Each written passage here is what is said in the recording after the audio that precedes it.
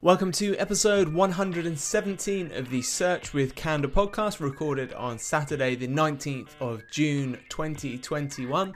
My name is Mark Williams Cook, and glad to be joining you here again today to bring you the part 2 in our e-commerce SEO series. We've been partnering, if you've been listening to previous episodes, with Nathan from Quickfire Digital, who are an e-commerce build specialists, and we've been doing an online series every 2 weeks talking about e-commerce SEO specifically. And in this episode, we took an hour to answer your questions live on LinkedIn and share them with everyone. If you'd like to get involved, you can follow me on LinkedIn. Just search for Mark Williams-Cook. I'm pretty sure I'm the only Mark Williams Cook on there. And you'll see the dates that we're doing these events. So we're running them every 2 weeks at the moment. So if you are working in e-commerce, or even if you're working in an agency and working on e-commerce sites and you've got questions about SEO, you want to drop by and ask, I'll do my best to answer them with Nathan for you. So I hope you enjoyed this recording. Any comments, questions, as always, just drop me a line on social, and I hope you enjoy. Before we go to today's recording, I just want to tell you this podcast is very kindly sponsored by Sitebulb. So Sitebulb is a desktop-based Windows and Mac SEO auditing tool, incredibly helpful if you do have e-commerce sites. So one of the many features that comes in very helpful with Sitebulb is they have a really cool tool that can check your structured data. And this is something we're going to talk about in the recording, which is that so many e-commerce sites, maybe like half the e-commerce sites that I come in contact with, especially SMEs, are still missing big opportunities with schema. So basic things like, is their product and images marked up with schema? Is it labeled for search engines? The great thing about Sitebulb is you simply check a box and it will run these reports for you, and it will also check for the schema you do have on your site if it is working, because again, in so many cases you'll find it is just actually broken.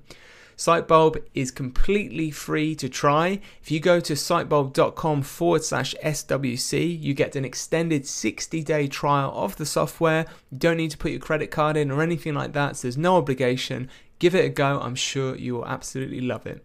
So from us and Sitebulb, hope you enjoy the recording.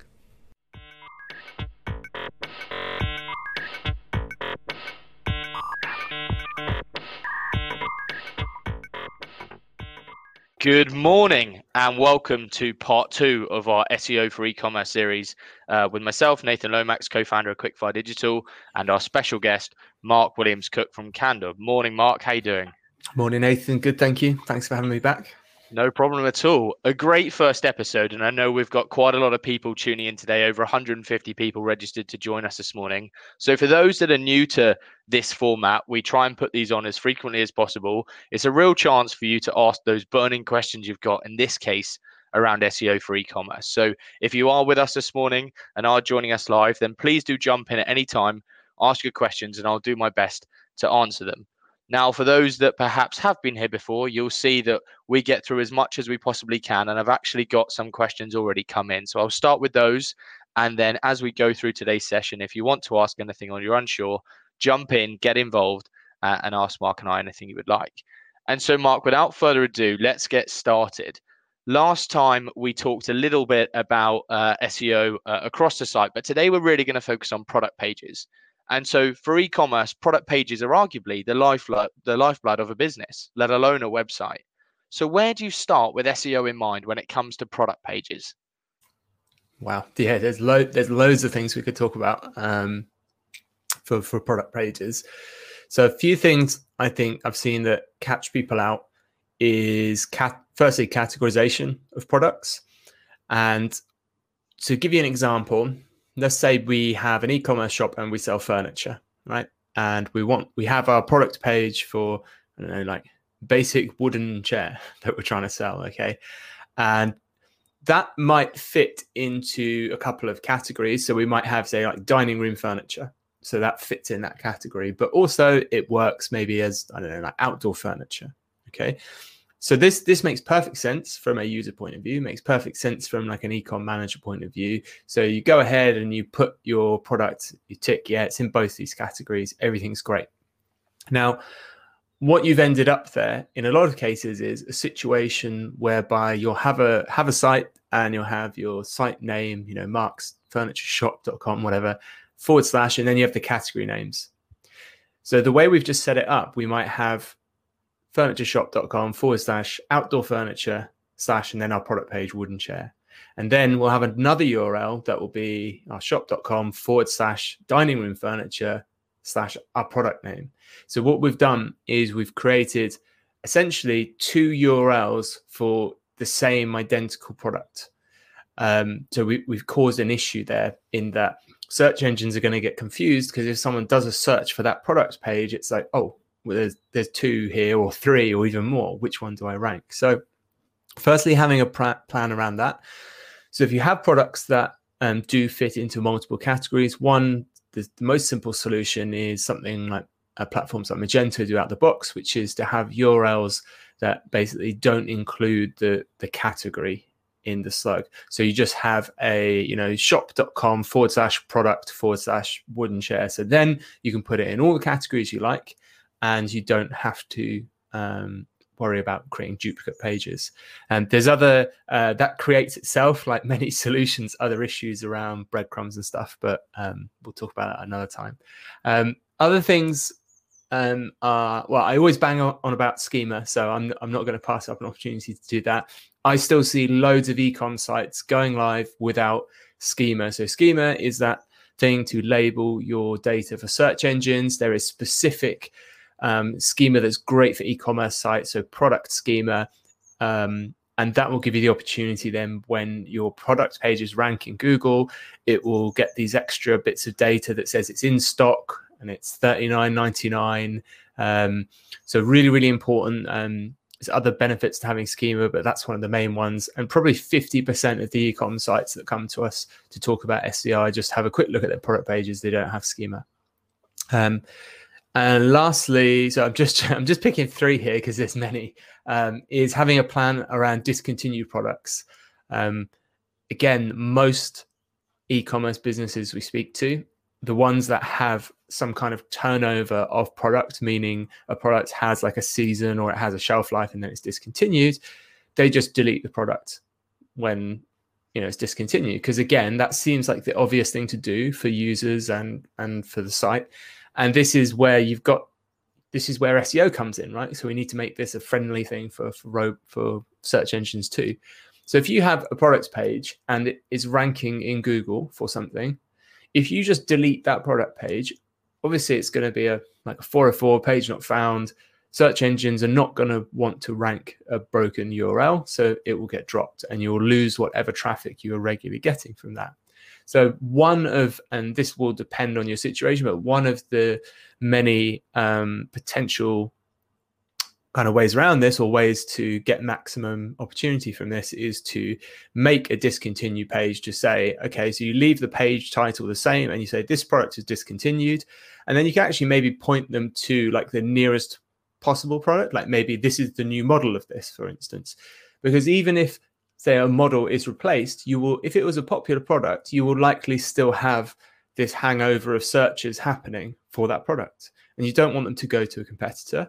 And you're still serving the same intent. You know, maybe I'm looking for this printer model, for instance, that you sell. And then you, rather than just not appearing and someone else appearing, you can say, okay, no, it's been discontinued, but here's the new model.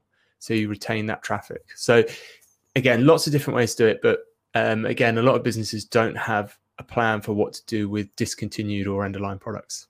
So let's just revisit that a little bit more, Mark. So let's say it's a Christmas promotion and you've got a Christmas category and then Christmas products. For example, it come January, they're no longer relevant. Then you just change that page, remove the products, but instead of officially removing them, you just say, look, these are now out of stock until next Christmas. Please check out our upcoming Easter range or something like that. Yeah, I think seasonal ones are always interesting. So I've had lots of discussions about product pages, about categories, about even bits of content that are seasonal, and wherever possible, it is beneficial to keep URLs alive in search engines.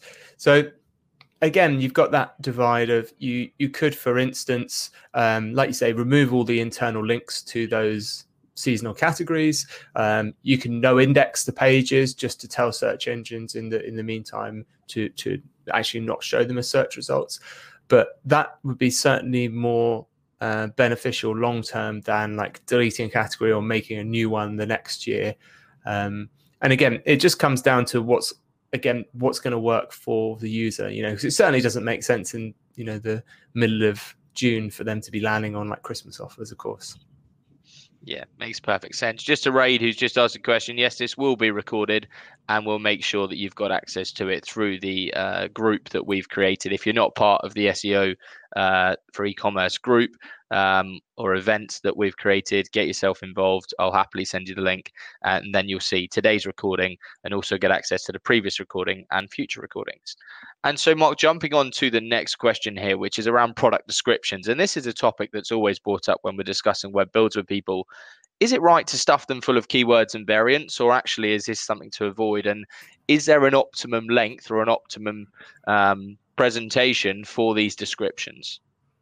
I feel like it's a loaded question. Do we stuff them full of keywords? Let's start with the M1. So the short answer is there's no optimal length, right, for a product description. You see bits of advice floating around and saying, oh, it needs to be 200 words or something, right?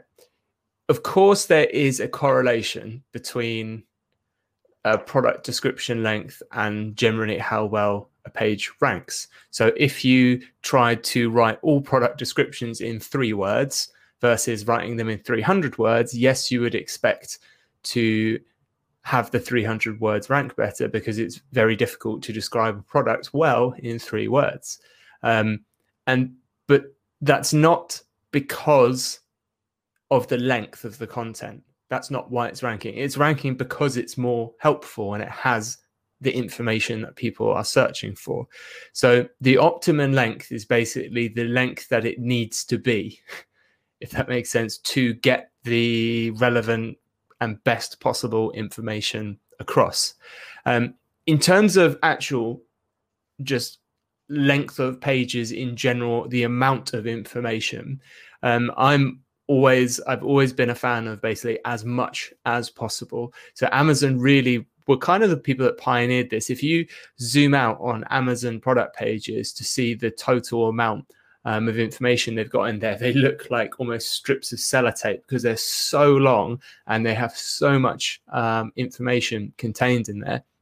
And I've heard arguments previously saying, oh, well, we need to keep it short and sharp and kind of keep people we want them to add to the basket. But in every test I've seen, in every user test, in every quantitative test looking at analytics and A/B testing, is that the longer, more detailed pages outperform the shorter ones. It's not that people, getting distracted, like, oh, I got so caught up reading this detail, I forgot what I was trying to do. It's that the longer content answers their questions, it overcomes objections. And from an SEO point of view, of course, if you start including, take our printer example, details about all the different types of connections it has, or if it's a portable printer, what the battery life is, you can then capture information, you can capture searches for that specific information. So if someone's searching for, a portable printer with at least 2 hours battery life, and you've mentioned that, then there is a chance of you ranking for that. If the information is not there, then of course you won't. And lastly, on your first part of the question, which was, do we kind of put loads of keywords and variants in? I think the question is, why would we use variants? And by variants, I mean like another way of writing a search term. And the answer is because not everyone does the same search. Words don't mean the same things to everyone.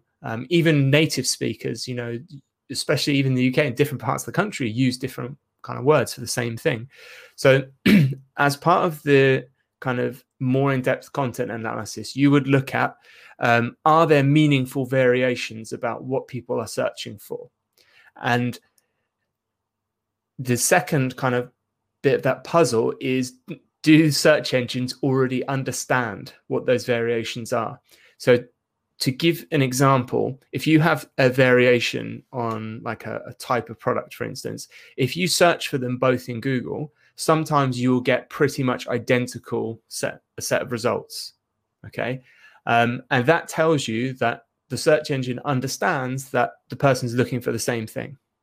So then my priority for should I include that kind of keyword variant in my copy or whatever is like low. It doesn't need to be in the page title, for instance. I might mention it somewhere if it makes sense to do so. If you have a variant that's so different, or just one of the edge cases where you type both into Google and you get two different sets of results, then that's telling you actually, for whatever reason, the search engine doesn't really understand they are the same thing. So for instance, an interesting one I've been working on recently was looking at kind of coach hire and minibus hire, which are kind of the same thing, and looking at the overlap of sites that Google ranks between those two search terms. So if they are different enough, then yes, you need to include those variations. And then you fall back on your keyword data for which has the most searches. Maybe if you've got the data, which converts best, if you've got PPC data, for instance, as to which one you lead with. So again, it's very much from you're balancing the user need versus you're plugging the gaps in the technology that exists, which is a lot of what SEO is, right? It's just plugging technology gaps that search engines aren't quite as smart as people yet. Yet. Yeah. I've got a first question come in from our audience today, which references our last session. And for those that have perhaps just joined, just a reminder that we have done one of these before, a slightly different topic, and that's available within our LinkedIn channels, both through Mark's channels and my own. But if you can't find it for whatever reason, please reach out. But last session, we did touch upon the big opportunity within image search, particularly for certain types of e-commerce businesses. This is a massive opportunity. What should you be looking at with your product images to stand the best chance of ranking? Again, yeah, there's a whole separate branch of SEO, really. It deals with images and image search. And one of the things we touched on to frame this for everyone is a lot of e-commerce searches actually start within Google Images, especially things like fashion. So I do it all the time, right? If I want a new pair of like high top trainers and I decide I want blue ones or something, I might type something like blue high top trainers into Google, but then rather than try and see which websites are ranking, you go into images, into Google image search, and then you just start scrolling through until you see something you like, and then you click on it, and then you see, you go to the site where it is. And that's repeated a lot in e-com, because shopping is a visual thing. So there is a big benefit to making sure your kind of Google image game is up there. So the basics are, and again, as we covered, if you can, avoid using stock imagery. So again, if you look at Google Images, you won't see the same image repeated over and over again.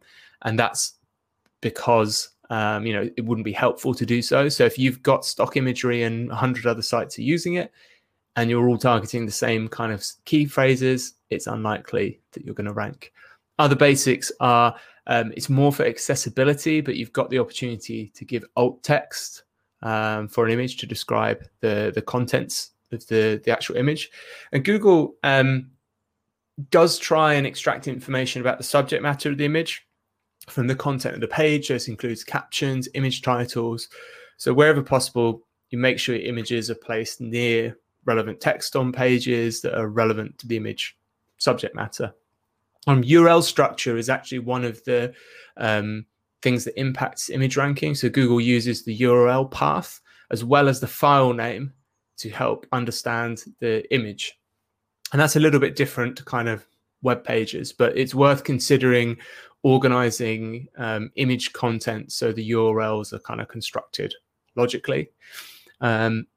Schema, again, of course, can't answer without mentioning schema. So Google Images supports product schema, meaning, again, you can, in Google Images, it can start saying like in stock and show that thing is for sale. again, basics, make sure the images are optimized. So that means they're compressed. So they're small, they're fast to load, they're responsive images. So they work on different devices. And if you want to appear in Google Discover, so that for those that haven't heard of it, it's part of the kind of Google app. It guesses the kind of thing you're going to be interested in next, surfaces articles for you. They want very large, high-res images as well for Google Discover. What else? Image sitemaps. So you can actually, apart from a sitemap of your pages, you can actually generate a sitemap of images to make sure Google understands where, or finds all your images and kind of can categorize them a bit easier. So you can do page sitemaps, video sitemaps, image sitemaps as well.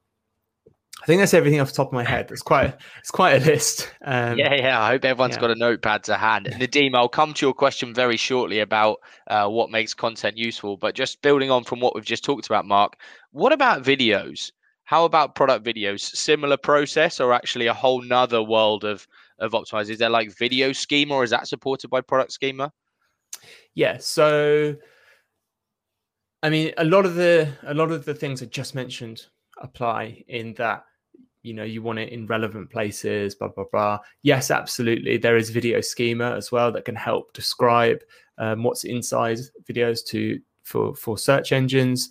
The main difference, I would say, is you've got to think about YouTube as well. So, YouTube is one of the largest search engines in the UK. And if someone knows they want video content, a lot of the time they will again just go straight to YouTube. So it's like a whole different channel. And then you've got this rabbit hole of like YouTube SEO. So how do you make your video rank well in YouTube, which is very different to Google? You mentioned schema again. Yes, you see the searches that will really interest you are the ones that trigger the video results in Google. So this is it's not normally actually product pages unless they contain things like how to. So like how to use products or how, guides. You'll see a lot of the time Google will surface videos at the top of the search result. And again, that's indicative of the intent of the user, in that Google says, okay, well, I understand that this search is best served with a video result. So obviously, if you do not have a video, guess what? You won't rank for it. Video as a whole, I would say, is nowadays super, super helpful for e-commerce anyway, from a user point of view. The technology is still chasing video, in my opinion, in terms of search. We're seeing big leaps. So, you can upload a video on YouTube and it gets automatic captions. You will now see, if you do a search in Google and it returns a YouTube video, it has the recommended places to start in that video to answer your specific question. And that's amazing when you think about it. So Google's watched the video for you, and you've asked a specific question about how do I change the battery in my portable printer. It's 3 minutes, 20 seconds in this video is where you want to watch.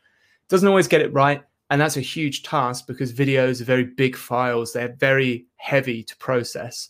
So my mind is still mainly on the user when we think about video. But again, from an e-commerce strategy point of view, the cost of making good video now is rock bottom compared to what it was 10 years ago. It costs thousands to make good videos. Now, basically everyone can do it with a plug-in mic and a smartphone. And Mark, just on the video piece, you mentioned about stock images earlier.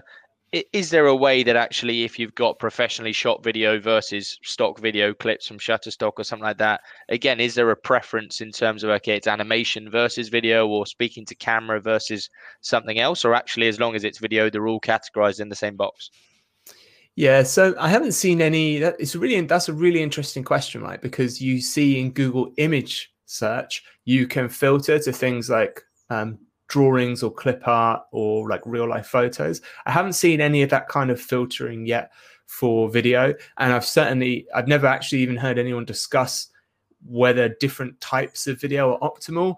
I think you can jump a few steps ahead of that and just ask the question, what's the most useful?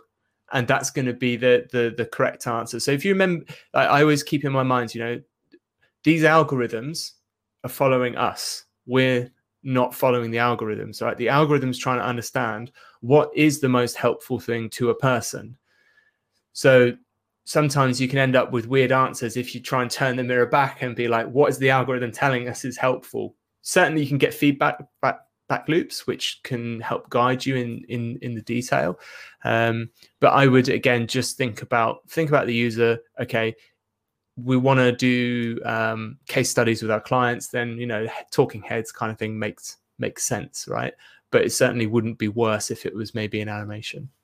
So, Mark, let's go to the audience. We've got a couple of questions coming in. I'm going to start with yourself, Nadeem. And just for those that are listening that perhaps have a question, please do just pop it in the comments and I'll do whatever I can to get around to it as quickly as possible. And so Nadeem's asked what makes content useful, which is really the $1,000,000 question, right? But he actually goes on to say that in his opinion, if your content is long, it means it covers lots of good things, and that the content is short, irrespective of the content, perhaps it has no meaning or information. I guess the big question off the back of that is, while we might not be able to say what makes content useful and what doesn't, because it might be subjective, what we can say is on those pages, Mark, if you want to include loads of content, what are your thoughts to the kind of read more accordions and things like that, where you can actually show quite a condensed product page, but actually for those that do want more information, you can give them that experience as well?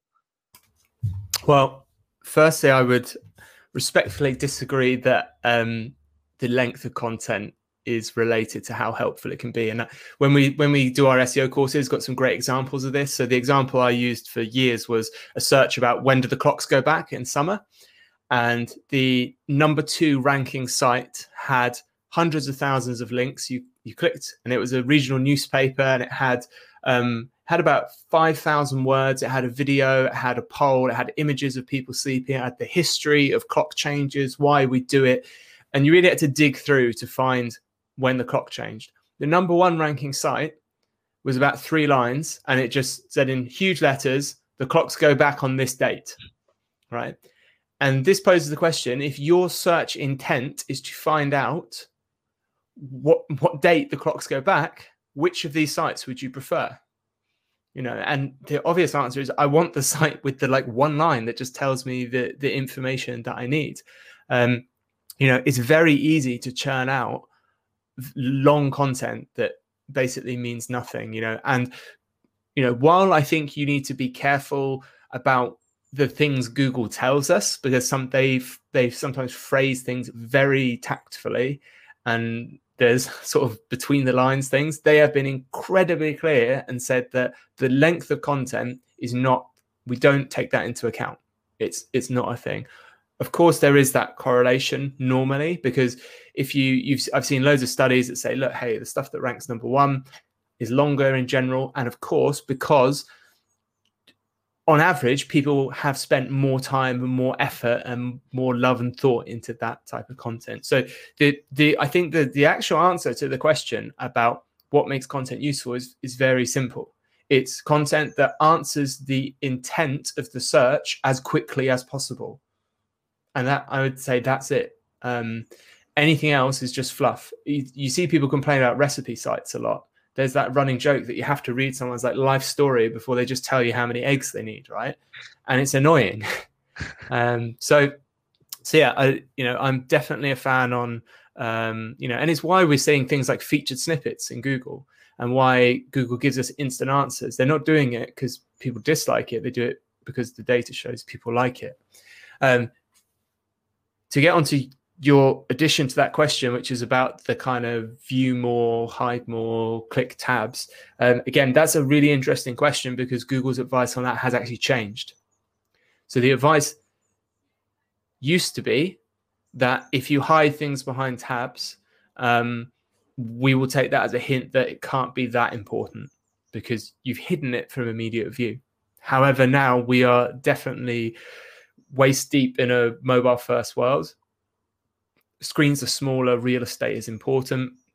I think Amazon's a really good example for this, right? So rather than hide a whole section away in a tab, Amazon will do something like, say, list the technical specification, and they will list maybe what they know are the 5 or 6 most important bits of information about this product, and then they just have a view more link that then will expand that if you need it.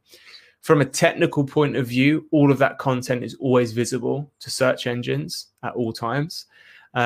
but it does help. It balances again that user experience of, yes, we want all of the content on the page, but it's not particularly helpful to sometimes have huge bits you have to scroll through. So things like jump to links can help. Jump to links can help Google as well, get you to the right place in the page from the search.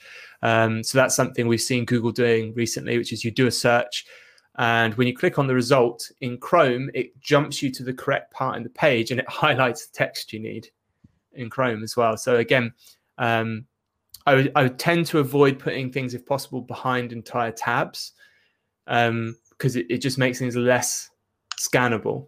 And the last kind of UX principle that I tend to think about is, because lots of devices, we're not using a mouse, we're swiping, is that a scrolling action on a mouse as well really is a little bit less friction than a clicking action, especially on mobile where you have to be a bit more accurate. It's easier just to quickly scroll past something than open up tabs. But yeah, so there's no real issue anymore with if you do need to hide bits, as long as there's the caveat of as long as you do it in a way that search engines can still read what's behind whatever you're hiding. And it's certainly now, I'd say, common best practice when we're dealing with mobile first pages.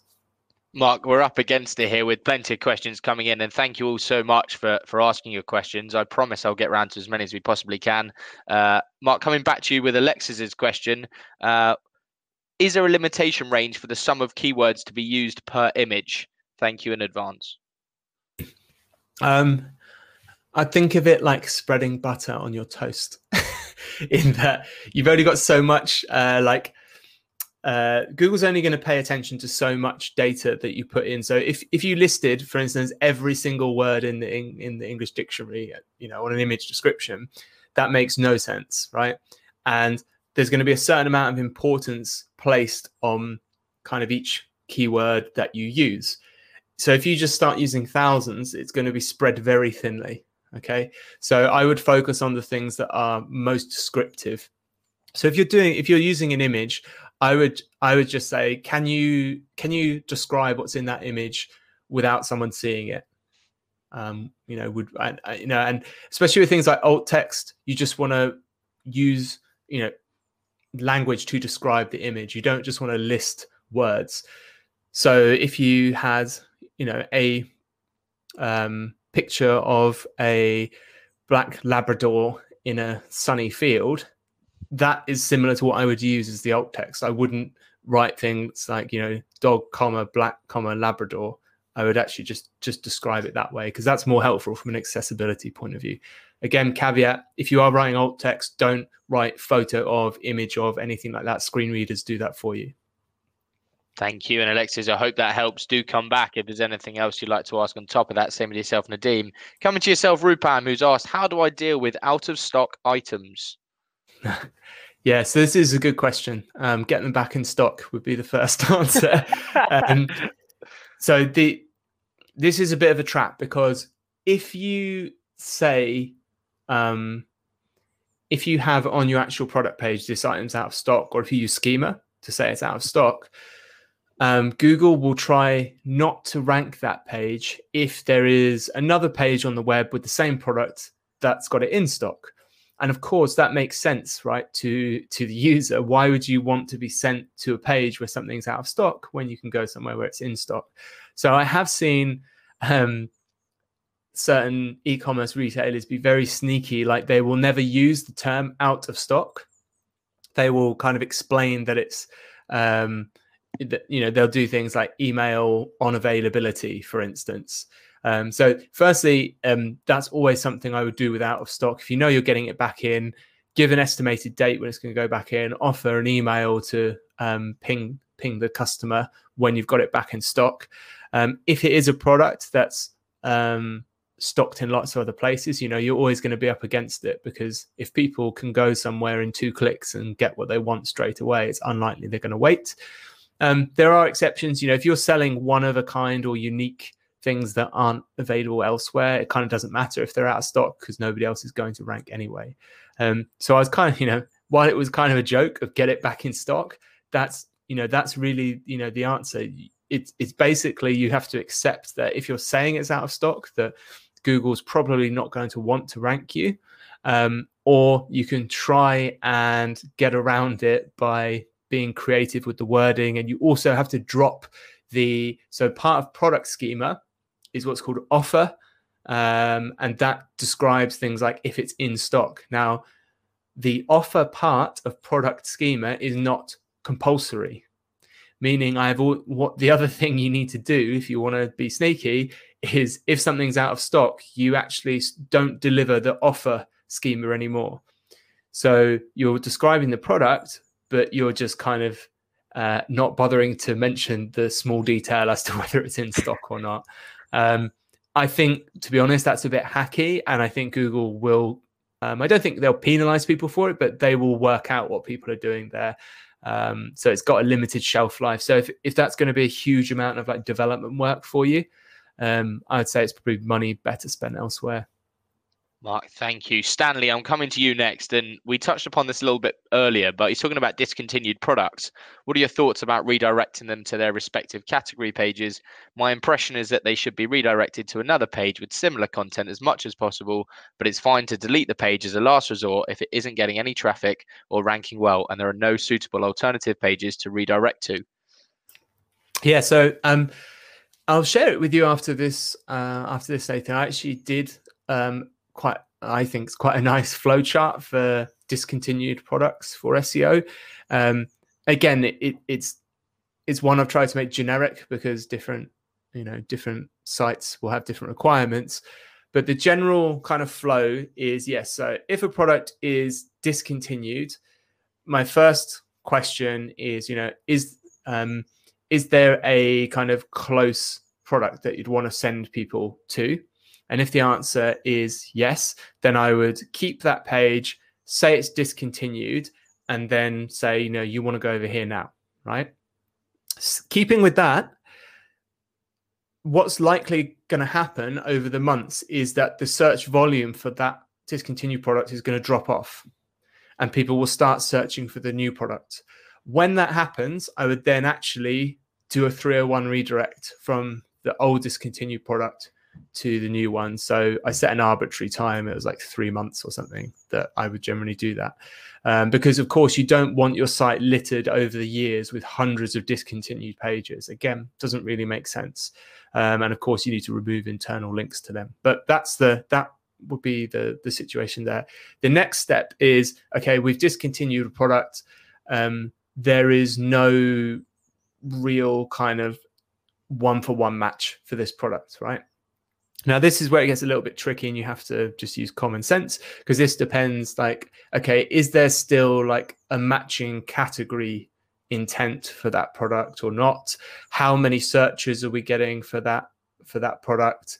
If there is that matching intent, then again, if you've got searches for that page, I would still normally put a discontinued page up for a little bit, just to, again, have that good user experience of, you've looked for this, we don't sell it anymore, go look at this category. Okay.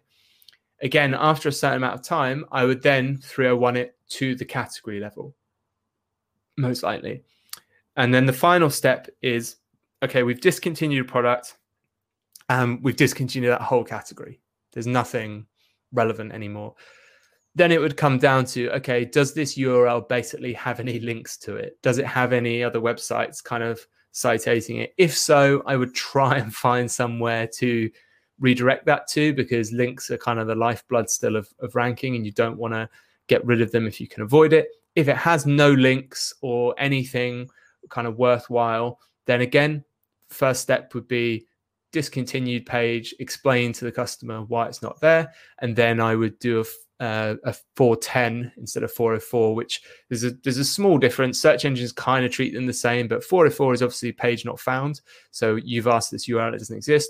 410 is the server saying this page is gone, as in it's been intentionally removed. We know, chill, don't bother coming back. It's not coming back. So they're the kind of three main, like, I've done a flow chart from, I said I would work through. Again, obviously there will be exceptions for different types of businesses and different situations. That's roughly what I'd follow. So yes, questioner there was correct in that there are absolutely cases where you would just cut it off and not redirect. There are cases where you do category redirects, and there are cases when you'd leave discontinued up. Thank you, Mark and Stanley. I hope that's helpful. Francisco, coming to you next. He says, I'm sorry, Mark, a bit out of scope here, but why for some websites on Search Console does he still get the desktop crawler as the main one instead of the mobile one, seeing as we're in a mobile first world? Not sure if you know anything about that. Yeah, because Google haven't got around to doing mobile first crawls everywhere yet because the web is very big. Basically is the answer. So they had their original goal, I think it was like March. I think it was March a year ago that they were going to have everyone mobile first crawling. And yeah, a few people questioned this, and Google was just kind of, yeah, we're getting around to it. The internet's really big. Bear with us. So, again, no reason not to be optimizing for mobile first. It's just, it will change. But yeah, it's not rare. I still see that on some of our sites that we look after. No problem at all. And Akash, coming to you next. Top 3 points, Mark, when it comes to optimizing videos for being indexed and ranked in Google. If you were to choose 3 things that you should do from today, what would they be? It's a good question. So just the basics, really. So schema, video sitemaps, and think about the actual video title. So the absolute basics. Again, if you're really getting into video, then you need to start looking into YouTube and kind of then you're looking more at engagement metrics than anything else. And if you're going to do video, just please do it well. So audio is the thing that catches most people out on video. Like, it costs about £150 to get a very nice mic that will sound decent. There's nothing more painful than watching someone that is just recording off their phone 5 meters away. It's horrible. And Sashan has put a piece in here around Amazon has lots of currently not available pages, but they still rank for many keywords. Guessing, Mark, they've adopted one of the tactics that you mentioned earlier in terms of, just not quite updating the schema or something like that to get around this. I mean, I just wouldn't compare anything to Amazon. That there's just nothing useful that's going to come from that. Amazon is like an edge case. They're an absolute monolith of the web. There's a million things that's going to cloud any type of analysis you do from them from an SEO point of view. Apart from the fact that kind of everyone knows who they are. They've got this huge brand presence. They've got millions of pages. They've got millions of affiliates. I think it's useful to look at the kind of best practice in terms of what they're doing on their pages for users, because they spend a lot of money and they have a lot of systems to do that research for you. But in terms of why are they ranking, why are they not, the answer is shrug. It's Amazon. You're never going to be able to have the same play in that environment that they're in. So if I would actually try and look at people that are kind of nearer your competitors and maybe why they ranking, why they're not, I can go on for so many reasons why Amazon is different to other sites. That's fine. Thank you. Let's come to you, Nelton. What are the best practices for menu navigation? How does it impact if a menu has 100 links in it from the drop-down menus and different categories and subcategories versus perhaps 5 or 6? Yeah, that's a really interesting question. So again, you've got this mirror between user and search engine. So the internal linking for SEO is really important. And internal linking is talking about how obviously you link your own pages together. Now, what algorithms like PageRank are describing is essentially how important specific pages on the web are based on how many other pages they're linked to and how many pages those pages are linked to themselves. So, if you created a whole new internet just with 100 pages and none of them are linked together, they all have the same kind of base amount, tiny amount of page rank. And when you start interlinking them, that's when it starts kind of gooping up in various places. So how this impacts you from a menu navigation point of view is that essentially any page that is linked to from your main menu is by definition linked to on every page on your site where that main menu is, at least, which is normally all of them, right? So any page that's linked in that main menu from a user point of view, it seems very obvious, is obviously very easily discoverable and is, we'll leave it there as easily discoverable. From a search engine point of view, that reflects through PageRank. And what you're basically saying is that any page that's linked to on the main menu is a very important page because it's linked to from lots of pages, and those pages it's linked to from are linked internally lots as well. So you need to reflect this in your planning of your link architecture, which is, okay, these are competitive categories or subcategories. We want lots of people going there. These are sensible start kind of places. Then they probably want to be in your main menu. Personally, and this is a personal preference, I am quite a fan of similar. Actually, to give you an example from a user point of view, from like Amazon, use those mega menus. They're pretty big, right? I personally like them. From a user experience point of view, then having that menu instantly, it's like a mini contextual sitemap. Tells you, okay, they sell all these categories of products. I've got some useful information there. They do or don't sell what I need. From a search point of view, you're getting that perfectly optimized anchor text, links from important pages to all of those. So if possible, I try and have that approach, like slightly flatter, rather than having to click to a category, then click to a subcategory, and then if things getting really horrible, a subcategory. You really want to avoid that. So yeah, it does have a big impact on SEO. You definitely need to have what you're doing tempered by someone who, and this isn't me, someone who knows a lot about kind of UI and user experience and has kind of a design side. So that's why, we work with designers internally when we do this kind of thing, so they can help us with best practice. But yeah, it's definitely one of the biggest things you have control of is your internal linking.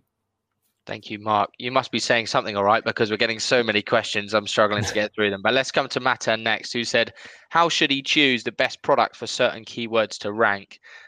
Is there any process you would go through to say, okay, this is my product, and out of the 10 keywords, this is the one I'm going to choose?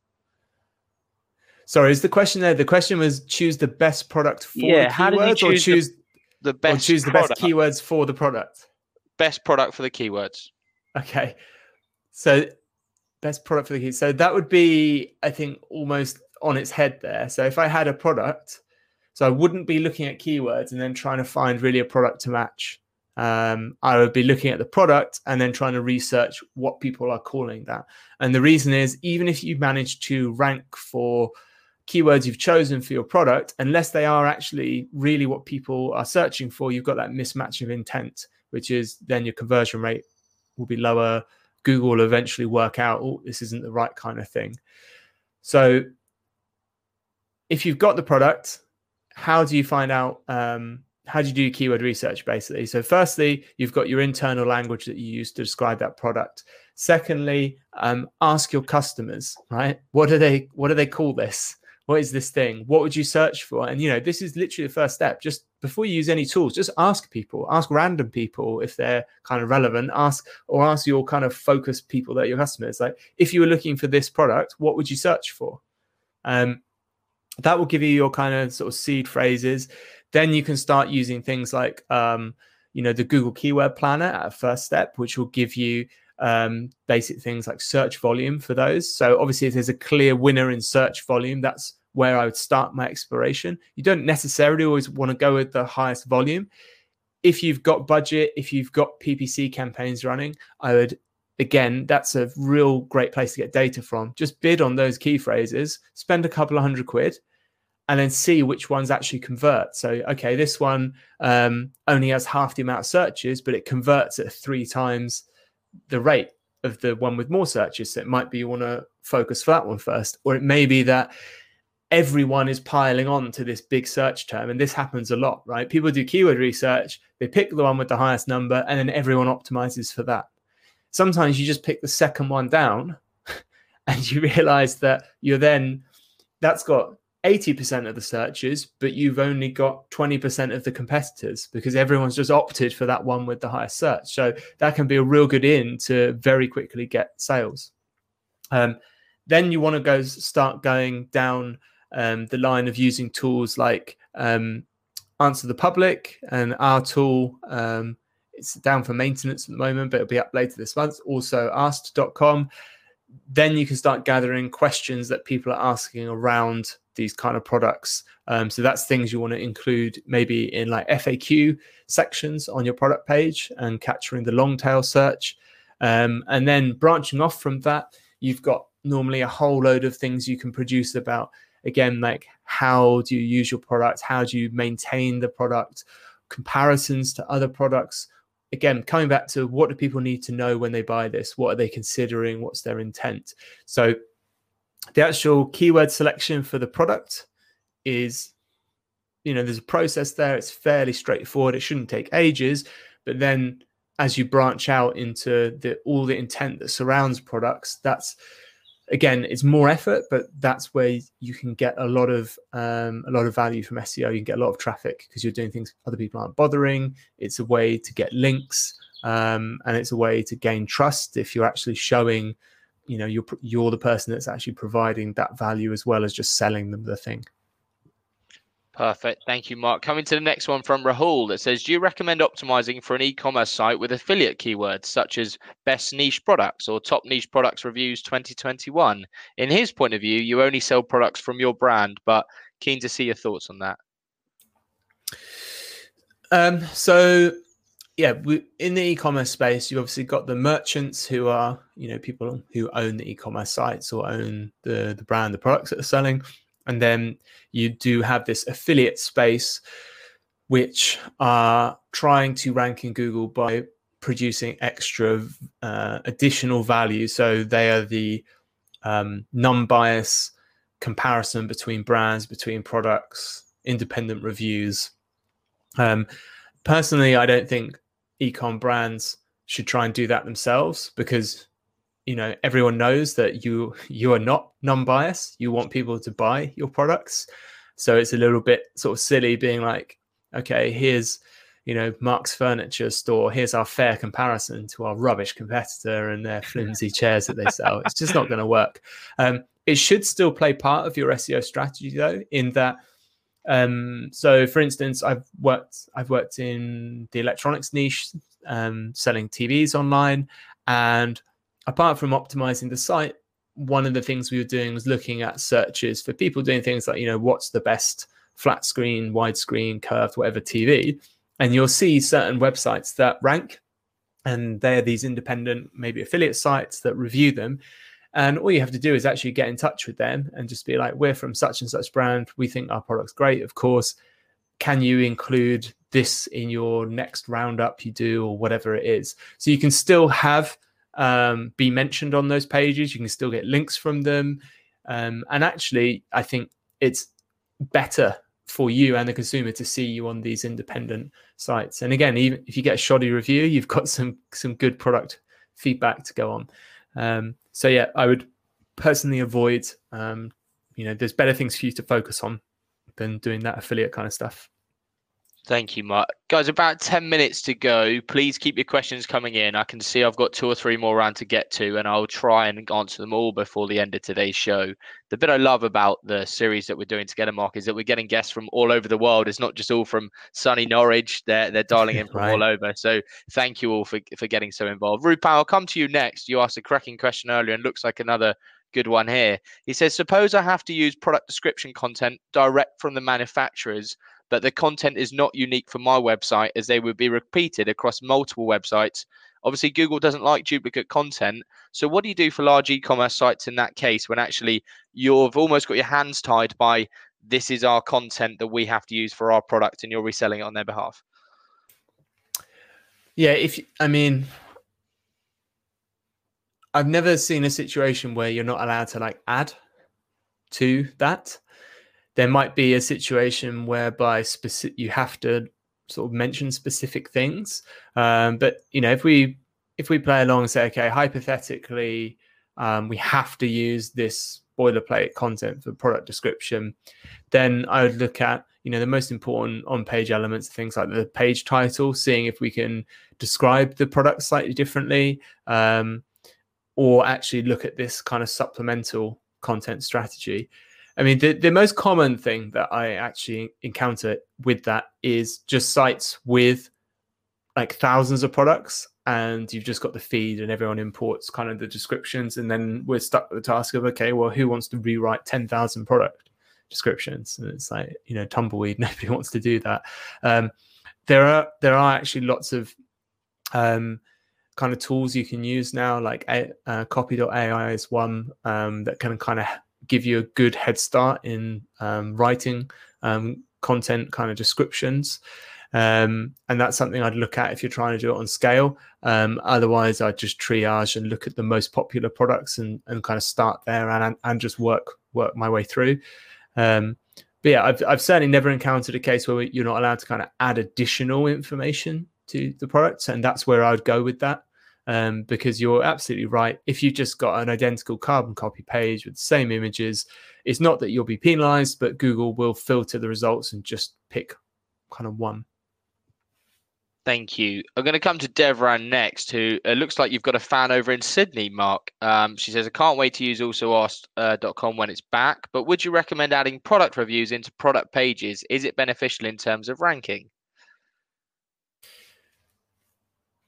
So it depends. It depends, I guess, on the content. I would say I would always include product reviews on product pages. Is the short answer? Yes.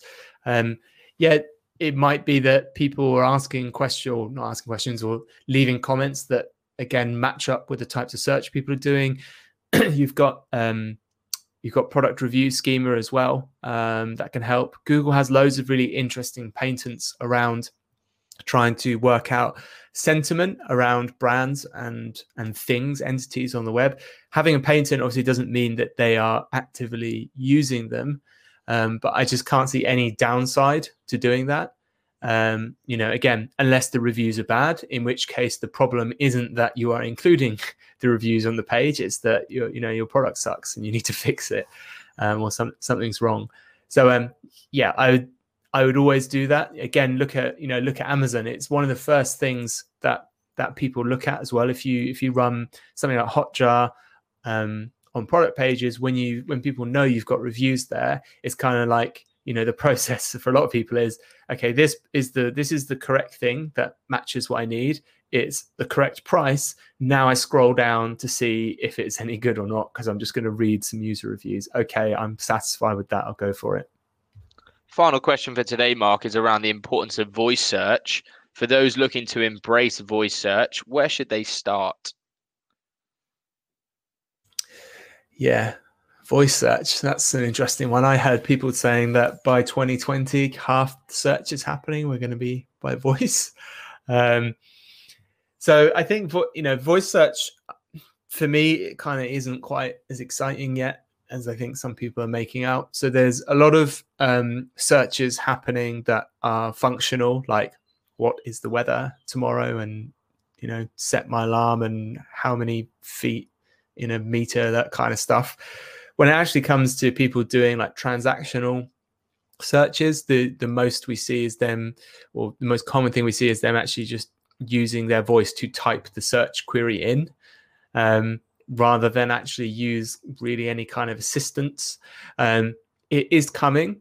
So last week, Google announced that their Google Duplex now is going live for supported restaurants. So I don't know if people did see this. I imagine they did, because it was kind of viral. In May 2019, we saw Google demonstrate their Duplex technology, which is their thing they use with Google Assistant. I don't know if you saw this, Nathan, where they were trying to book a hairdresser's appointment, and then the Google AI phones up and just has an actual conversation with the shop.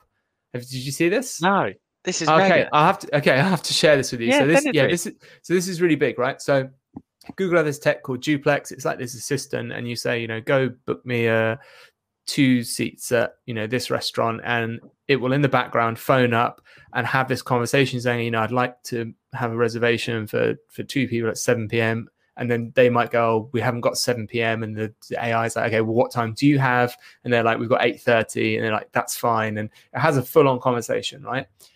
So that tech combined with the latest announcement a couple of weeks ago was Google's releasing this system, set of systems that they're broadly calling MUM, which means that when you do a complex query now, and by complex query I mean maybe the example they gave is if, say, you had hiked up Mount Fuji and then you were going to do a different mountain and you want to know the difference, and usually you'd have to do several searches.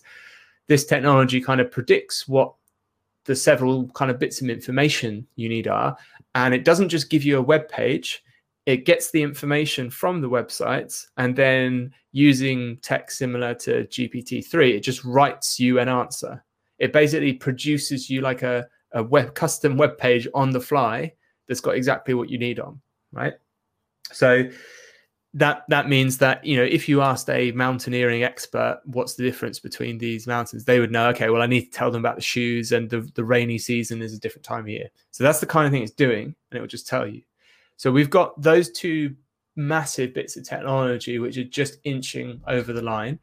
I think in a few years, once they are over that line, that's when voice search is going to become exciting, right? Because then you can actually conversationally say, what do I need to, it's 35 degrees outside, what do I need to go running? And Google will be like, okay, hat, sun protection, camelback, these types of shoes that are particularly airy, kind of thing. That's when voice search becomes exciting. For me, the tech is still pretty basic. When you watch people use voice search, it's kind of frustrating. They're shouting at the thing because it's getting words wrong. It's just not the slick thing you see on Star Trek, right? So there's nothing particular you need to do for voice search except, I'm going to say again, schema. That's the key to all of this stuff is schema, right? The key to Google being able to use this tech, the key to us being able to use it as consumers isn't search engines reading web pages and heuristically working out what's going on. It's about people providing structured data that they can put into a graph of edges and nodes, and it understands what's related to what, and then the AI can move around that. So the short answer is schema. But the backup answer is, in my opinion, there's not a lot that's going on. You're not going to like double your sales because you did a voice kind of thing. But that, in my opinion, is coming, and web search will be in the bin in several years' time. Shruti, I will just say, if you look at the last recording and you look at today's recording, hopefully that'll answer your questions about where to start with SEO for newly created e-commerce businesses. I'm conscious that we're coming towards the end of today's session, and I just want to finish by suggesting that everyone that's enjoyed today, please do like, share, engage with the post, tell others, get others along. We had 100 to 150 people along today.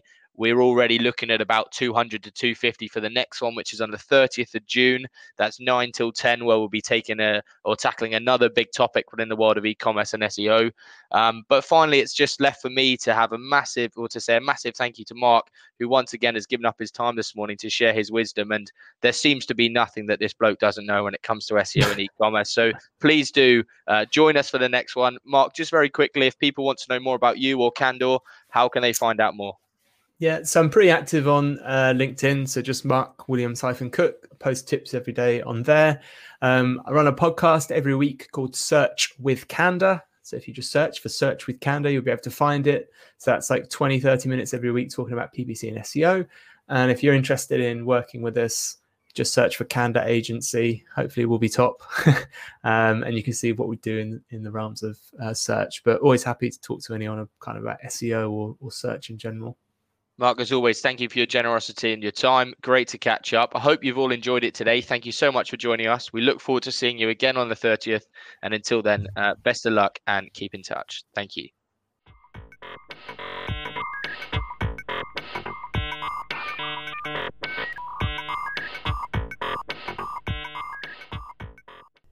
I hope very much you enjoyed that recording. As you heard there, you can catch those sessions live on LinkedIn. So you can find me, Mark Williams-Cook, on LinkedIn. We'll be back next week on Monday, the 5th of July, with one of our usual episodes, but we'll continue to bring these recordings every few weeks as they do happen, as long as there isn't anything super interesting that we need to cover in the SEO or PPC search space. Until then, I hope you have a brilliant week, and I hope you all tune in for the next episode.